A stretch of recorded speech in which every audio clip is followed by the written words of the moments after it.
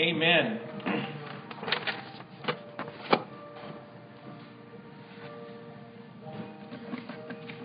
I wanted to title this morning, Seeing Through or Seeing Beyond the Problem. How many have some problems here today? A couple of us in here. You might have some problems. It's so funny I'm preaching. Everyone's in the back. But, oh yeah, I guess, the kiddos. If you guys wanted to go downstairs, what are you doing? So,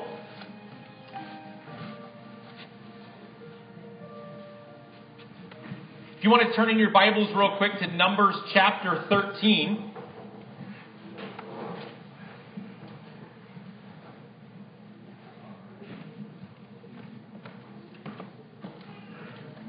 We've got a situation where for all of us, God gives us the opportunity. We've got this beautiful promised land here, right? Entering God's promised land. We see it. We are aware of it. We're all aware in Scripture of what God says for us and what we can believe for. But getting it from our head to our heart is a totally different idea. And seeing beyond our problems is such an important thing. All of us have been given faith if we're believers here today. We have our faith in Christ. The other thing we have the ability to do, it's like Rod was saying, we've come to fight. Not every one of us is in a mood to fight all the time, are we? And it's important to fight. And we fight the good fight of faith and getting to the finish line. I wanted real quick to read the 12 scouts and them exploring Canaan.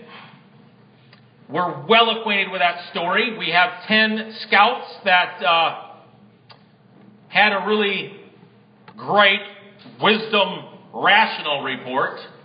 Yep, you're right. God did say it's a land flowing with milk and honey. But nevertheless, we can't take it. We have all those people in church all the time, don't we? We call them fuddy-duddies. Turn this over and say, you're not a fuddy-duddy, are you?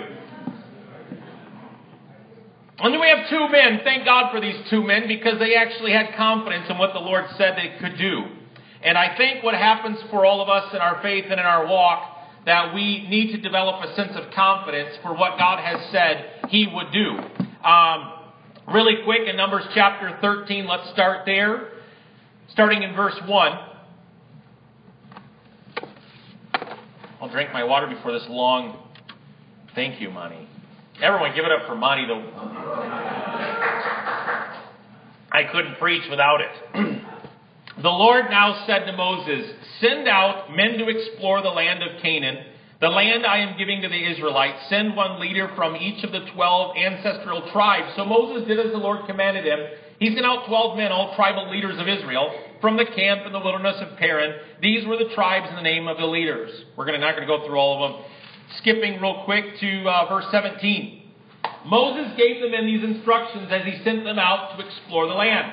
Go north of the Negev into the hill country, see what the land is like, and find out whether the people are living there are strong or weak, few or many.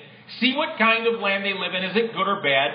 Do their towns have walls? Are they unprotected or open like camps? Is the soil fertile or poor? Are there many trees? Do your best to bring back samples of the crops you see. It happened to be the season for harvesting the first ripe grapes. So they went up and explored the land of the wilderness from Zin to Rehob to Lodi-Hamath. Going north, they passed through the Negev and followed Hebron, where Ammon and Shisha and Talmi and all the descendants of Anak lived. These ancient towns of Hebron was found 7 years before the Egyptian city of Zoan. When they came to the valley of Eshcol, they cut down a branch with a single cluster of grapes so large it took 2 of them to carry it on a pole between them. They also brought back samples of pomegranates and figs. That place was called the Valley of Eshcol, which means cluster because of the cluster of grapes the Israelite men cut there. After exploring the land for 40 days, the men returned to Moses, Aaron, and the whole community of Israel at Kadesh in the wilderness of Paran. They reported to the whole community what they had seen and showed them the fruit that they had taken from the land. This was their report to Moses. Everybody focus on this now. We entered the land you sent us to explore, and it is indeed a bountiful country, a land flowing with milk and honey. Here is the kind of fruit it produces. But the people living there are powerful, and their towns are large and fortified. We even saw giants there, the descendants of Anak. And the Amalekites live in the Negev, and the Hittites, and the Jebusites, and the Amorites live in the hill country. The Canaanites live among the coast of the Mediterranean Sea along the Jordan Valley. Everyone say, but Caleb tried to quiet the people as they stood before Moses. Let's go at once to take the land, he said. We can certainly conquer it. But the other men who had explored the land with him disagreed. We can't go up against them. They're stronger than we are. So they spread this bad report about the land among the Israelites. The land we traveled through and explored will devour anyone who goes and lives in there. All the people we saw were huge. Even we saw giants there, the descendants of Anak. Next to them, we felt like grasshoppers, and that's what they thought too. The people rebelled. Then the whole community began, chapter 14, weeping aloud. Isn't that funny? And they cried all night. And their voices rose in great chorus of the protest against Moses and Aaron. If only we had died in Egypt, or even here in the wilderness, they complained. Why is the Lord taking us to this country only to have us die in battle? Our wives and our little ones will be carried off as plunder. Wouldn't it be better for us to return to Egypt? Then they plotted among themselves, let us choose a new leader to go back to Egypt. And then Moses and Aaron fell face down before the whole community. Two of the men who had explored the land, Joshua son of Nun and Caleb son of Jephunneh, tore their clothing. And they said to all the people of Israel, the land we traveled through and explored is a land, wonderful land. And if the Lord is pleased with us, he will bring us safely into the land and give it to us. It is rich with land flowing with milk and honey. Do not rebel against the Lord and do not be afraid of the people of the land. They are only helpless prey to us. They have no protection, but the Lord is with us. Don't be afraid of them. But the whole community began to talk about stoning Joshua and Caleb. And then the glorious presence of the Lord appeared to the Israelites at the tabernacle. And the Lord said to Moses, how long will these people treat me with contempt? Will they never believe me, even all the miraculous signs I have done among them? I will disown them and destroy them with a plague, and then I will make you a nation greater and mightier than them. Moses intercedes for them. Thank God for Moses in our life, right? But Moses objected. What will the Egyptians think when they hear about it? He asked the Lord. They know full well the power you display. Now, if you destroy them, the Egyptians will send a report of the inhabitants of the land who you've already heard that you live among your people. They know, Lord, you've appeared to your people face to face, and your pillar of cloud hovers over them. They know that you go before the pillar of cloud by day and the pillar of fire by night. Now, if you slaughter all these people with a single blow, the nation that they have heard of your fame will say the Lord was not able to bring them into the land he swore to give them. So he killed them in the wilderness.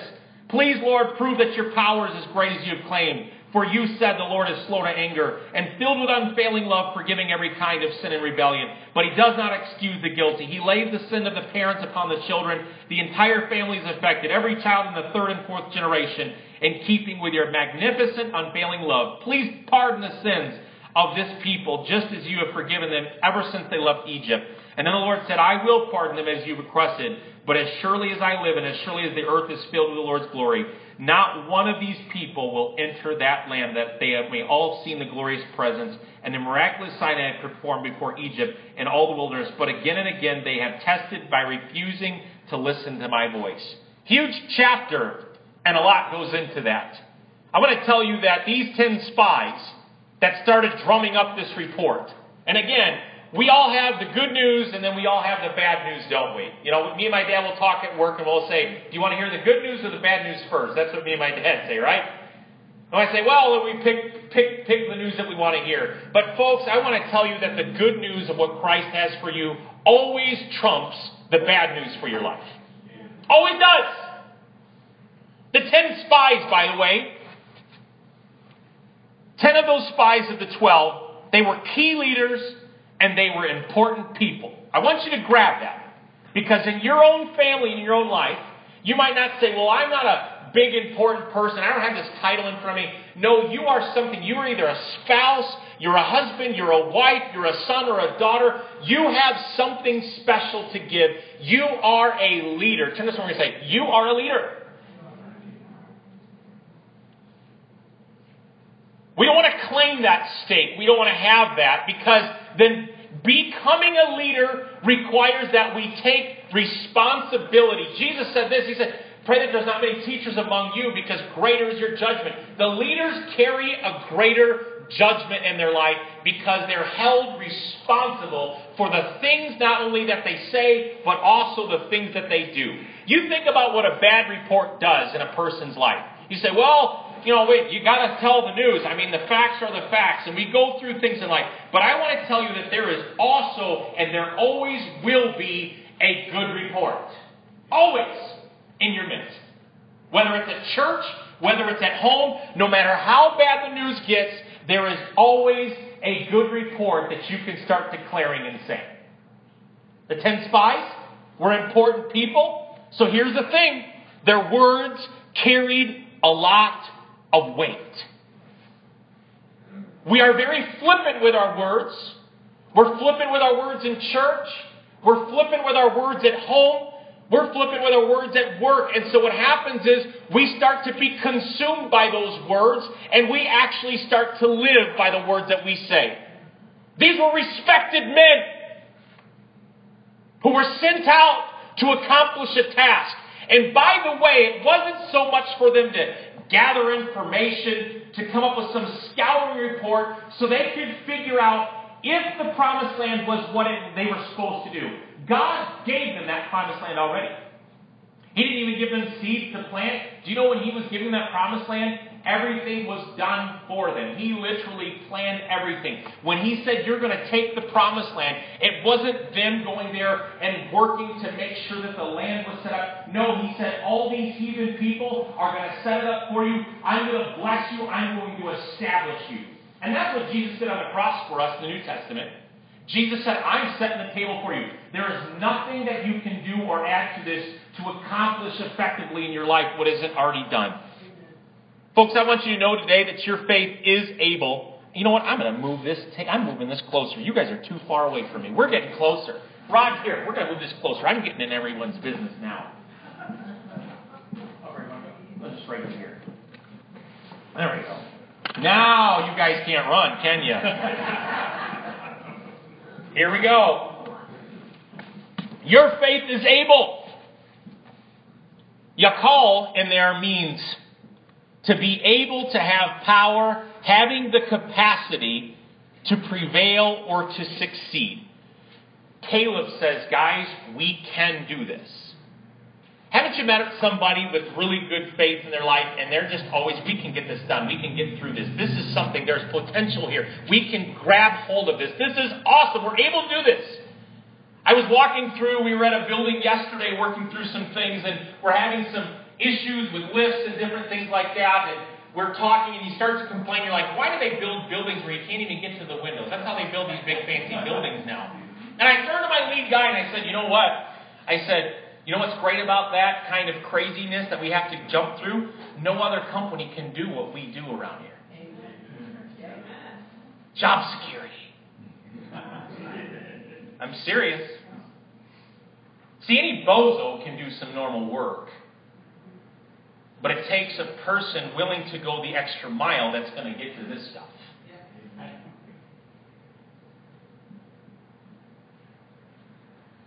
And the question becomes for you and I with our faith, because you have been given the measure of faith, so it's up to you what you do with it.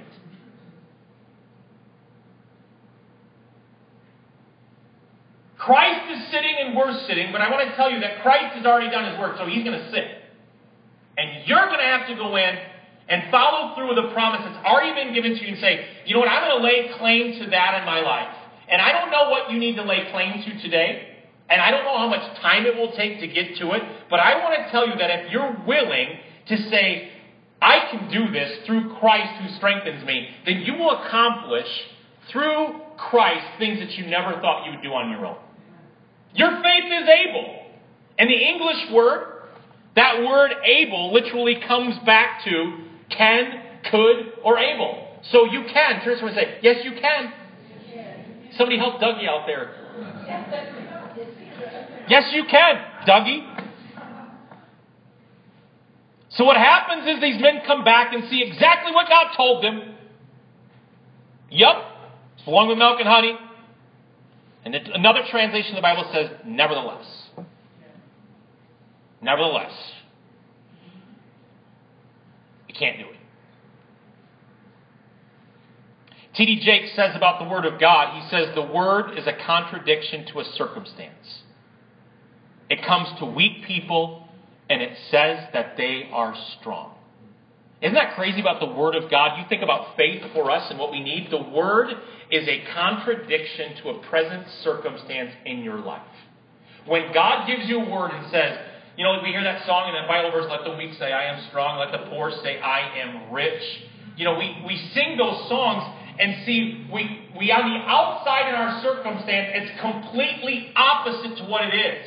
You know, because these guys, not only did they say we couldn't conquer it, but now they were getting to the place where they were completely backpedaling and starting to say things about themselves that really was completely wrong and contradictory. They said, we are grasshoppers in our own eyes.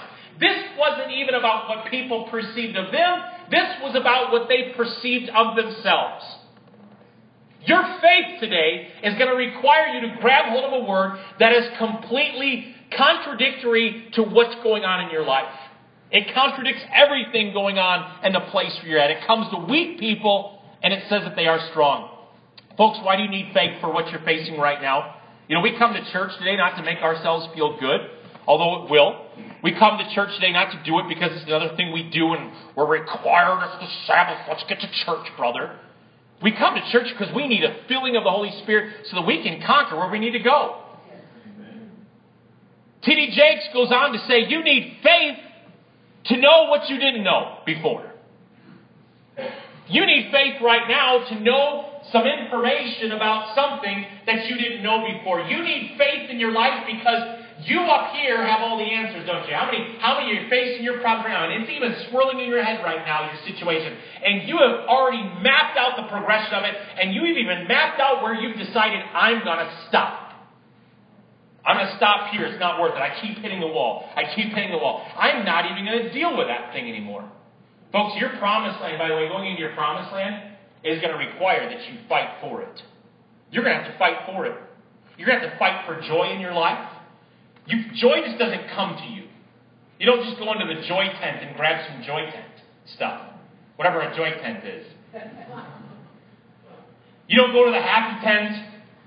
You don't go to the love tent and say, I'm going to get love. You're going to have to start pouring your life out, and you're going to have to start looking at some situations in your life, and you're going to have to start knowing some things about your present circumstance that God wants to tell you that you don't presently know about it right now. There are some things you don't know about your situation that God wants you to know. You know, there's a thing in Scripture that tells us that we're supposed to put on the mind of Christ. We forget that every day. We think, well, God's going to fix all my problems over here and everything's going to be great. God wants us to put His mind on and develop His thought patterns and develop His style of speaking, to develop His style of dreaming and go after those things in our life. It's such a great thing. If it's faith we need, what have we been living on at the church at large? And here's where I believe where the church is at. At large, not our church. Rod Dreher writes, right belief or orthodoxy is essential, but holding the correct doctrines in your mind does you little good if your heart, the seat of your will, remains unconverted. That requires putting those beliefs into action through right practice, orthopraxy. See, there's a difference between orthodoxy, I've got good doctrine, and having it all up here and not practicing it. It does us no good as a church, as a turning point, to have a bunch of people filled with good doctrine. And again, I'm not mocking it. We have to have doctrine. You better know your faith. But you better know it here too. Because there's a lot of people that grew up on the church and the regiments of it all, and it never changed their heart. Never once. We've been living this way. We become diligent in our faith. Turn real quick, and I want you to show you a picture of what good faith growing in your life looks like. It's 2 Peter chapter 1. 2 Peter chapter 1.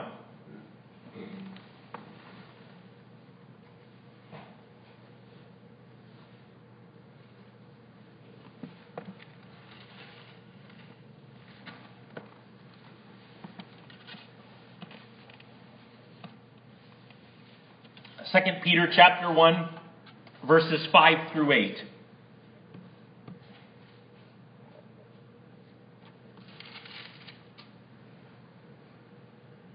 In the view of all this, make every effort to respond to God's promises. I love how that's worded there, to make every effort to respond to God's promises. So that means I'm going to have to do something. I'm going to have to get off my hind parts. Supplement your faith with a genuine provision of moral excellence, and moral excellence with knowledge, and knowledge with self-control, and self-control with patient endurance, and patient endurance with godliness, and godliness with brotherly affection, and brotherly affection with love for everyone. The more you grow like this, the more productive and useful you will be in your knowledge of our Lord Jesus Christ. But those who fail to develop in this way are short-sighted or blind, forgetting that they have been cleansed from their old sins.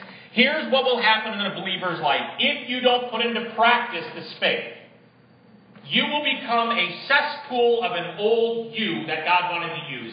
You will actually start to forget, and you will actually have lack of vision, and you will become like one of those 10 spies, and you will declare what God has said, but you will always end that declaration with nevertheless, no way, we can't do it. I'm a grasshopper in my own eye.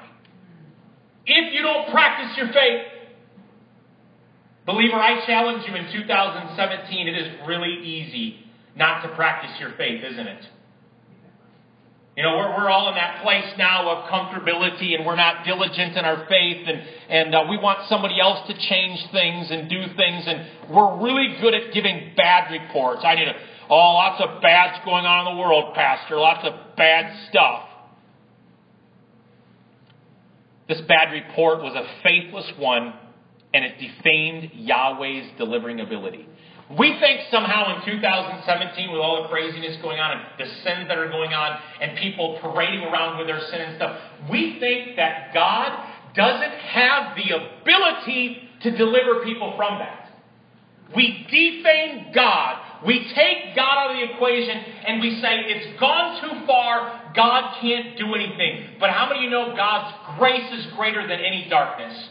When the devil comes in like a flood, there the Spirit of the Lord is to raise a standard against it. We think Yahweh gets scared in these moments. Folks, these dark moments we live in and these dark times we live in, these are the times when God shines the greatest. These are the times where He looks forward to exposing the darkness and saying, I am God and I submit to no man. Bad reports. Let me show you really quick what a bad report does and where a bad report comes from. How many of you your mouth got you in trouble before? James chapter 3. We need to be reminded of these things because our mouth is a pretty dangerous tool, can it be?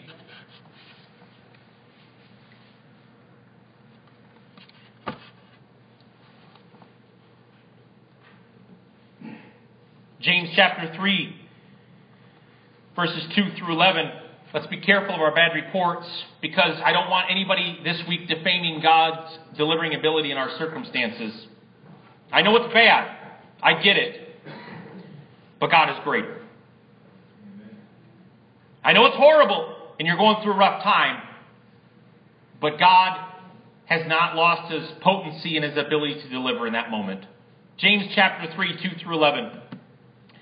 Indeed, we all make many mistakes. Amen to that. If we could control our tongues, we would be perfect. Amen to that. And could also control ourselves in every way. We can make a large horse go wherever we want by means of a small bit in his mouth. And a small rudder makes a huge ship turn wherever the pilot chooses to go, even though the winds are strong. In the same way, the tongue is a small thing that makes grand speeches.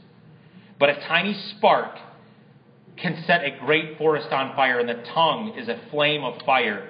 It is a whole world of wickedness corrupting your entire body. It can set your whole life on fire, for it is set on fire by hell itself. People can tame all kinds of animals, birds, reptiles, and fish, but no one can tame the tongue. It is restless and it is evil, full of deadly poison. Sometimes it praises our Lord and Father, and sometimes it curses those who have been made in the image of God. And so blessing and cursing come pouring out of the same mouth. Surely, my brothers and sisters, this is not right. Does a spring of water bubble out of both fresh water and bitter water? Does a fig tree produce olives or a grapevine produce figs? No, and you can't draw fresh water from a salty spring. Folks, I'm going to tell you today, your mouth and my mouth, if you literally want to get out of the bad report format for your life, I challenge all of you. I just challenge you today because practically this is where it works. I challenge you in your social media this week to start producing some good reports. Amen. I know your cute posts. And I know what you fling out there. And for the most part, a lot of people just chew on a lot of garbage all day. And we regurgitate it. And I challenge you today in your reporting style. This isn't like an ostrich sticking his head in the sand. That's not what this is about. It is about where you will develop your focus in these last days. It is about what you will choose to find the driving force, and if you will find the promised land for your life. Folks, there's no doubt if you've asked Christ in your heart, you get to heaven. But how many of you know when it comes to the kingdom of God, thy kingdom come, thy will be done on earth as it is in heaven, you can miss out on blessings this side of earth. So let's have that conversation then about the things that I want to get and the things that I want to grab. Then you're going to have to make a decision of what reports you will choose to believe and what reports you will go after for your life. Amen. Some of us might need to take some words back. Some of us might need to clean up a few messes we've made with our words and our speech. Some of us might need to go to certain people that we've offended and cut down. By the way, sticks and stones will break my bones, but words will never hurt me. Isn't that a joke? Yeah. Many relationships have been utterly destroyed because of the madness that comes out of our tongue. These 10 men, wise men, but they were crazy. These practical men were fools. These men who knew what to do and probably were the best rogues. They were the head of their tribe. And yet they lost vision for the future for their life. They preferred to be slaves in Egypt over the promised land. They were fools. Folks, I don't want to be a New Testament believer who walks around foolishly. And yes, I'm getting to heaven, but I want to live a life of fullness, of life in the Spirit and victory. And I can have all of that in Jesus' name. Amen. But you will have to make up your mind about your tongue. Amen. And you will have to make up a mind about what you say. And the cursing and the blessing that gets mixed. And you might have to fall on your knees, and I pray you do it before you leave this place, and say, God, I beg of your forgiveness for what has come out of my mouth about my circumstances, because I have disallowed you from working miraculously in my life. Don't blame your junk on God. Don't blame it on God. Stop with the questions.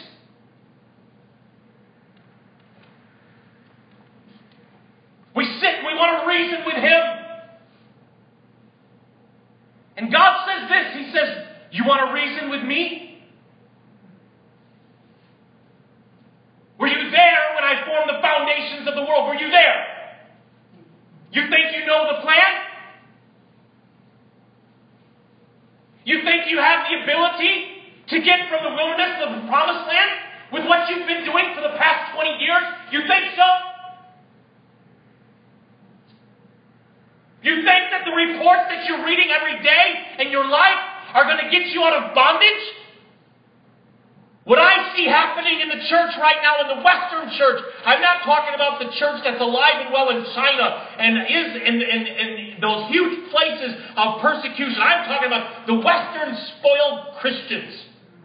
What's happening with us right now is not only are we not seeing promises fulfilled, we are getting more bitter, we are getting more angrier, we are getting less joy. Folks, I am telling you right now, you can explode with the things of God in your life if you would see the good reports in Him. Amen.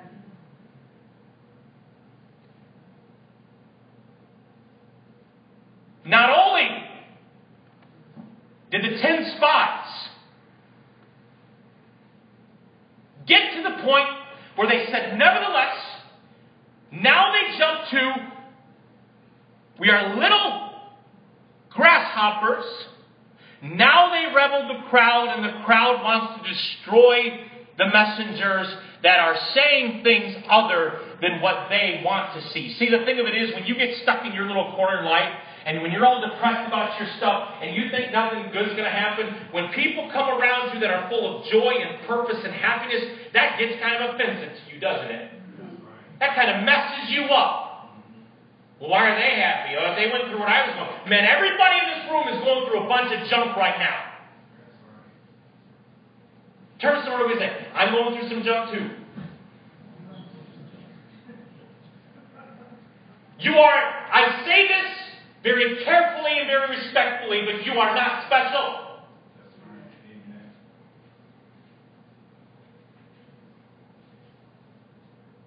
What you will have to do, and this is what I have to do, is I'm going to have to choose to believe what reports that I want to believe. You will have to take the Word of God, which will be opposite of where you're at. God is not going to agree with you. You're waiting for God to agree with you. You're waiting for God to come in alongside you and say, yeah, you're right, Joe, it's horrible. Yep, you're right, Dan, it's just a horrible day. Yep, you're right, Margaret, it's just stupid what's going on right now. Yep, Rod, it's just a bad day. We want God to cuddle us.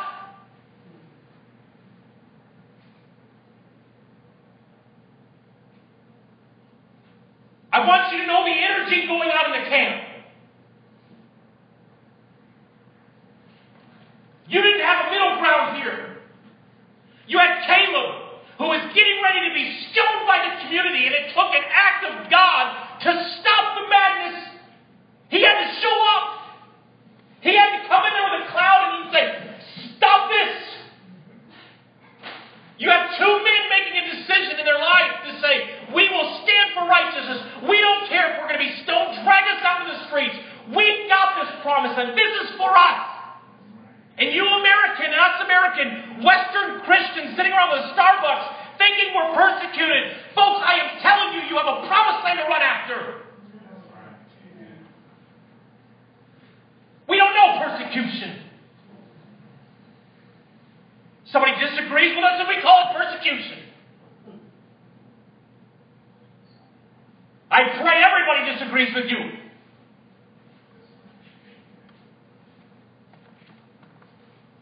Take some words back. And even in your head right now, take them back. And here's how you take them back. You don't say, I take them back. I want you to say, Lord, in Jesus' name, I break off those words that I've spoken against myself and others to harm them. Forgive me and fill my heart. Give me the ability to repent and to forgive right now from this sin. Because I have spoken things against that person that are very hurtful. I have thought thoughts about that situation that are very harmful. You might not have stoned that person, but in your head you have stoned them and you've put them to death.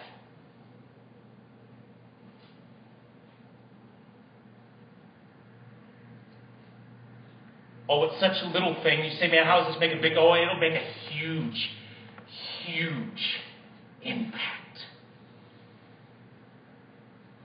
Out of the abundance of the heart, the mouth speaks.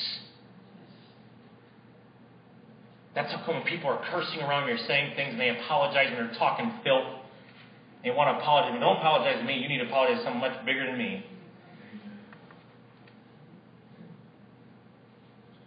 See, we're so flippant with our faith, aren't we? And it lacks the Caleb and Joshua spirit that says, we can go after this. You know, can you imagine if they would have taken on the verse of Scripture, there's wisdom and much counsel, brother. Well, they would have failed if they would have taken on that counsel, wouldn't they have? You just make sure the counsel you get is of the Spirit of Christ. You just make sure when God gives you something, if you want to go talk to someone who has wisdom, make sure that that same person is the same person that wants to jump out of the boat with you and say, go after it. Don't talk to somebody who's a graduate scholar who's never sacrificed nothing in their life. You talk to people who have been there in the battle and have conquered and warred and have gone after those same giants you're getting ready to take on. Get after and around those people. Rub yourselves with them. Rub elbows with them. Rub elbows with moms and dads who have fought the good fight of faith for people and believed and seen good things. Don't you rub elbows with people that are the same mire you are and ain't getting on them. It's like the blind man leading the blind. It's like two people in the water drowning. They're just going to grab all over each other and push the other person out to save their own butts. You get around someone off the shore, off the bank, saying, you can do this and you got victory. You can do it. We are Caleb's and Joshua's here. And if it requires you to rip off the outside junk, if it requires you to rip off the old things in your life, you might have to do it. Because He's got a new road that He's going to give you when you get to the promised land, whatever it is for you. I don't know what your promised land will be. I don't know what it will be, but I tell you it's not what you ever dreamed possible. You can't think of it. People try to describe heaven. It's funny describing heaven. Oh, streets of gold and blah, blah, blah. That's wonderful. It's beautiful. We got pictures of that. But folks, I'm not going to heaven for gold. I'm going to heaven for Jesus. I'm not going to heaven for some quiet place I can sit around the banks and fish. I can do that at Rock On right now. I can go look at birds and see beautiful things. I can drive to Colorado and climb Pikes Peak, but I don't have Jesus. I want a promised land, folks. And I want our church to want a promised land in our own lives, to fight the good fight of faith, and to start believing good reports and saying, yes, we can conquer.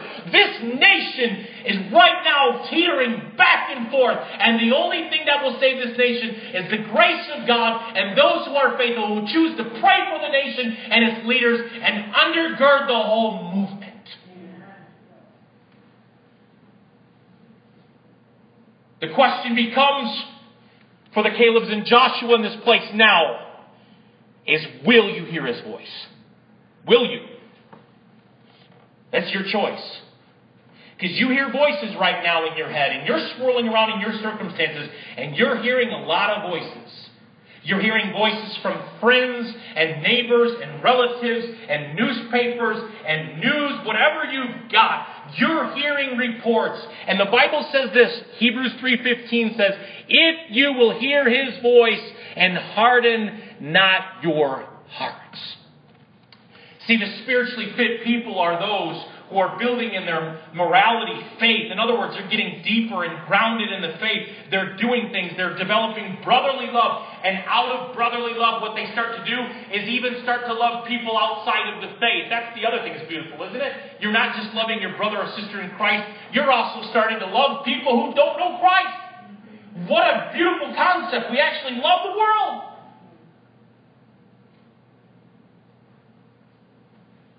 But will you hear His voice when God gives you something?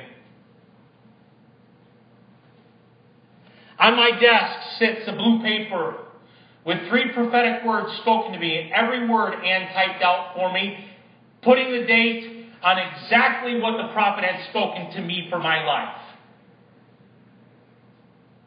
1997 and the year 2000.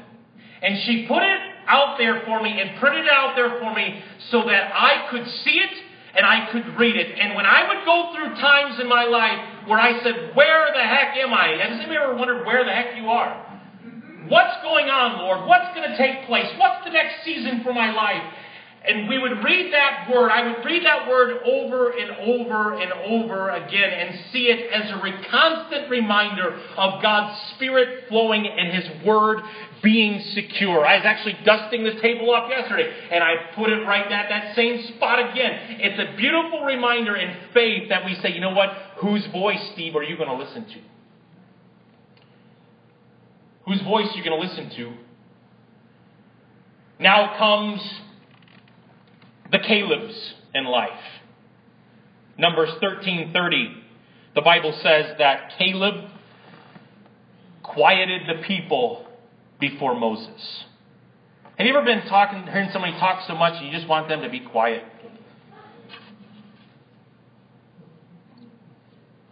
Maybe you're one of the talkers.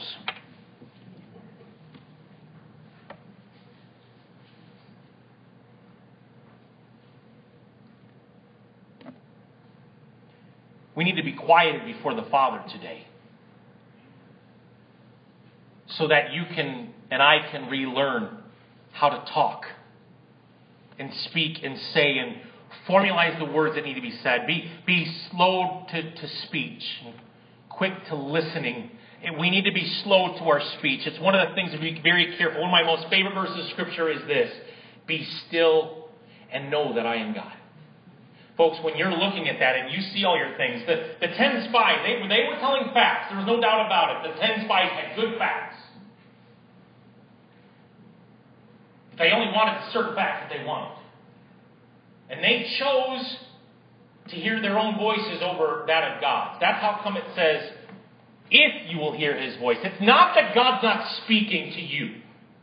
It's you have to make a decision right now to say, I'm going to shut all the other voices off and I'm going to choose to be still. Be still isn't just a physical sitting. It is actually a spiritual sitting before the Lord in a meditative state, allowing Him to work and to build your faith. We need to be still. Do you have any areas, if you don't want to raise your hand, where you just need to be still right now? Be still and know that I am God. We come to God and be still through prayer. Father Basil said this in an interview with this writer. He said, when one advances in prayer, one comes to understand that prayer is not so much about asking God for things as it's about simply being in His presence. See, when you advance in your prayer, you start to throw lists away. You start to get out of the mode of what you think needs to be accomplished, and you say, God, I'm here in this meeting with you. What do you need from me? God, I am open, I am available, I want you to speak to me, I am stilling myself right now, and you allow God to work in your life. When you advance in prayer, it's not about things, it's about presence with God. And I love that.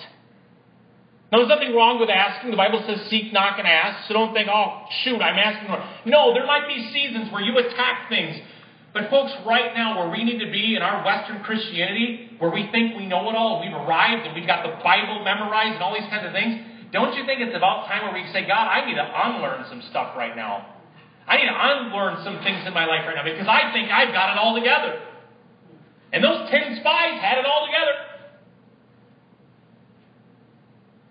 One thing that we're going to have to do is get out of our head. Turn to someone and say, get out of your head.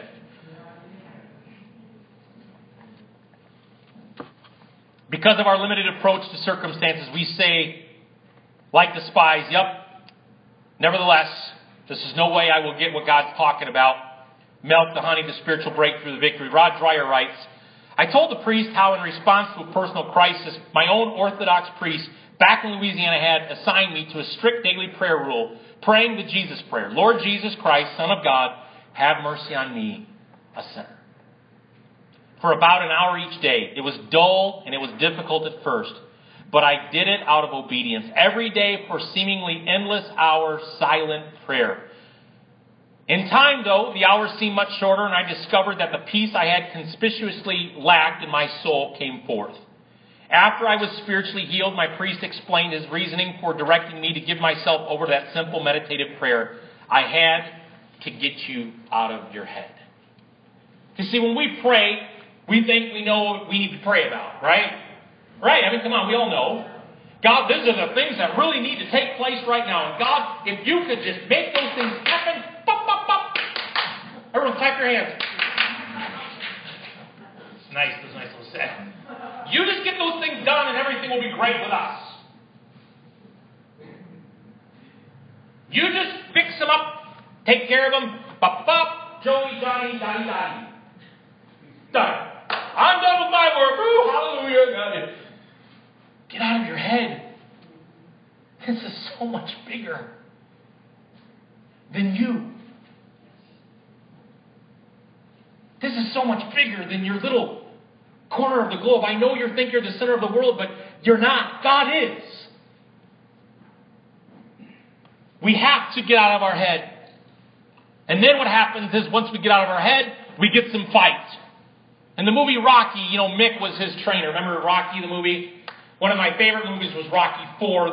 In Rocky 3, though, he comes up against a fighter called Clubber Lang. I used to love boxing. I used to love watching Evander Holyfield and Mike Tyson. The bad thing about that was you would pay your $40 for the fight, and then it was over in a minute and 20 seconds, and we don't get mad. But we get some fights. And one thing I do love about fighting, when watching these fighters, is these guys and their skill and their trained, and they go after it with all their heart. But Mick is talking to Rocky, and here Rocky got a little cocky. Anybody ever get cocky in your face before? We have to raise our hand to that. Feel like you got it all together, and then you just get rocked and you get hit.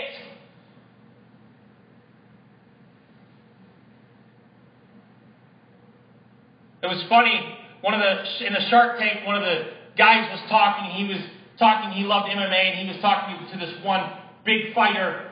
And he said, yeah, could I get in the ring with him? And he said, listen, everybody's got a plan of attack and how they're going to do it until they get hit. And then that plan goes away. But the trainer said to Rocky, who was getting cocky, and he was up against a guy very hungry and wanting something. He said, the worst thing happened that could happen to any fighter, you got civilized. Say, well, what does that mean, civilized? I think in all of our faith, don't we get to the place where we kind of buy insurance policies for our faith? We get really civilized in the church. We get civilized with people. We want to sanitize things and keep things clean. But remember when you first came to Christ and you were uncivilized in your faith? Do you remember what you believed for and the things that you wanted when you were fresh in your faith in Christ and how big you thought God was? Remember that place in your life? Oh, for the churches to get uncivilized again so that we can take possession of land that God has for us. God gives you the ability to overcome and win. And it's so beautiful that that happens. They said we are not able. We get comfortable and we're okay with where we're at. We accept the poor assessment of ourselves. The image not given to us by God, but we created by our own warped view of things around us. How many of you have created some warped view of things around you? And by the way, what happens when we get that warped view of our life and ourself and our self-image? This gives us the freedom to keep things the way that they are. And we're okay and comfortable with that because of the assessment we've made for ourselves. And that's how come when God says something different to our circumstances, we get frustrated. Because we're okay with the circumstance we're at. Rob Dreyer writes, we've become a people oriented around comfort. Folks, I want to ask you today with those words and that fight that you need to have back in your life, what lie has taken root in your life right now? What lie of something? What have you bought? What have you said and made an agreement to and said, yep, that's just how it's going to be. And you know it's not from God. And yet you've taken it all in. You've drank the poison. You've eaten whatever you've eaten. And you've said, you know what, that's just how it's going to be. Folks, if you don't renounce those harmful patterns of thoughts, you will lose the dream and have a land and lose out on the land which is rightfully yours. I think dreaming is so important again. I'm not talking about lollipop dreams, by the way. I'm talking about dreams that God inspires in your life and you go after those things. Erwin McManus was talking to his 12-year-old daughter at the time, and she told him about they had a simple moment, kind of big moment. She had this thought for him, and this is about that uncivilized faith again. I want to make $1 billion, she said, so I can give it all away. Pretty cool, right? Pretty good dream. Well, the minute we do that, we say, there's no way you're going to make $1 billion, you're going to do that, and then, that's not going to happen. And so what happened was at that conversation, then Ralph McManus starts talking to her about what she needs to do and how this is going to change. If you do, you become home. He gave her all these different things about her life that she needed to do, right? Good counsel, the 10-spy counsel. He dove into what she needed to do and how practically to do it to help understand what she needed to do. He said, we left the place, we went into the car, I unlocked it, she got into the car quickly. By the time I slid into the driver's seat, she was sobbing. And I didn't know what was going on. I asked Mariah, are you okay? Just drenched in tears, she looked at me and said, Daddy, I want to change the world, but you can't appreciate my dream. I want to change the world, she continued. I didn't say I would be homeless. I said I didn't care if I became homeless. I want to change the world. Can't you just hear my dream?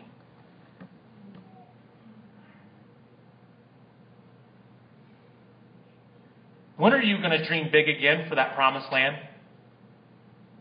I know you got your circumstances, but can we just take our thinking caps off for a moment? And put ourselves listening to a speech. Didn't have a pulpit, but a speech from Caleb about we can take these guys. Because let me tell you something, that was a billionaire dream that Caleb had, inspired by God. To take on giants, we don't have that capability of doing that.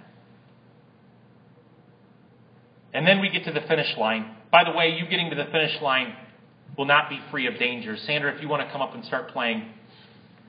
Do you know, I want you to know where God's going to lead you today, because I don't want to give you rosy-colored glasses. Your promised land will not be free of problems.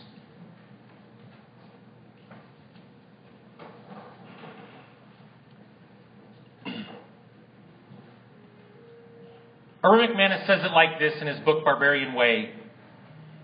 He says, Jesus leads us into the heart of the dark kingdom, into the soul of what is most evil. He takes us where mankind has chosen to live. And He calls us to live where the darkness has made those who wander there desperate for light. He leads us as warriors of light to risk our own lives for the deliverance of others. This is the path to the finish line, by the way. Why don't you close your eyes for a moment? God might be leading you into some dark places and some dark waters. But you're going to have to trust that God who led you into the waters is going to be the same God that's going to lead you out of the waters. And you're going to have to choose to hear His voice today, loved one.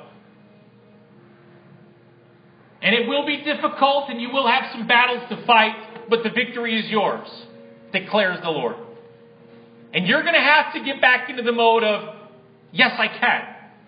I can do all things through Christ who strengthens me. Whatever you're in right now, the mix, you're going to have to trust that God gives you the tools and the strategies to conquer in the middle of that. And to give you complete victory. Today, with every head bowed and every eye closed, I want to talk to the loved ones in here today who have chosen to hear some voices. And you've bought the lie. And you feel like a grasshopper right now in the middle of that thing, that you can't beat it down. You can't get it. The mind games that are played, whatever it is, say, I'll never be able to defeat this. We just almost get to the place where we almost feel sorry for it. Today, I want us to be shaken spiritually so that we hear God's voice again. Today, if that's you and you say, you know what, that's me, and I bought a lie,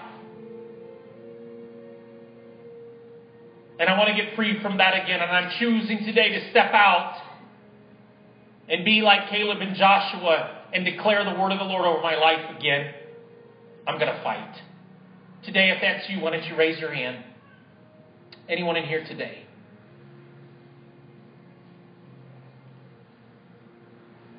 Today, I want to address also our tongue and what we're saying. And maybe today you're saying things about your situation. You've got blessing out of one end, you come to church, and it's hallelujah, thank you, Jesus. And then when you get back to work and back to the normal things, things have been coming out that you're less than proud of. And your life is like two separate people, two separate paths. And this tongue has taken you to places that you've not planned on going, but you feel stuck there. I want you to know that there's freedom there. And I want us to pray together today, if that's you, and say, you know what, God, I want my tongue to bring forth light. I want what I say, Lord Jesus, to bring life and light to that in Jesus' name. If that's you, I want you to raise your hand today so we can agree with God once again. If that's you, raise your hand. Thank you. Anyone else?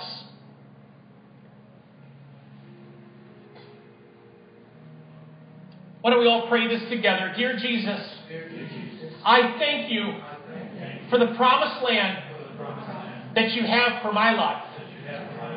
I choose today to step into that. Help me to have a spirit like Caleb, a spirit like Joshua, to stand in the midst of doubters, of haters, and declare the word of the Lord. Help me, God, to hear your voice, to see things what others aren't seeing. I choose today to be a can-do person to get that promised land. Not in heaven, but here. In Jesus' name. Amen. Folks, I love you, love you, love you very much. Do me a favor and go after that promised land this week, okay? Be the 2, not the 10. That maybe should have been the title. So, I love you guys so much. This time next week, it's going to be fantastic. We'll have some blacktop out there. It's pretty cool. What a cool thing. Thanks for all your support. And by the way, with the Everybody Fed thing that we've done, the videos, we are going to be presenting a check to Brad for his trip. We're going to be sending one down to him. If you want to support financially in that, we'd love you to. We want to give them as much as we possibly can to Everybody Fed in Uganda down there to help them with those families.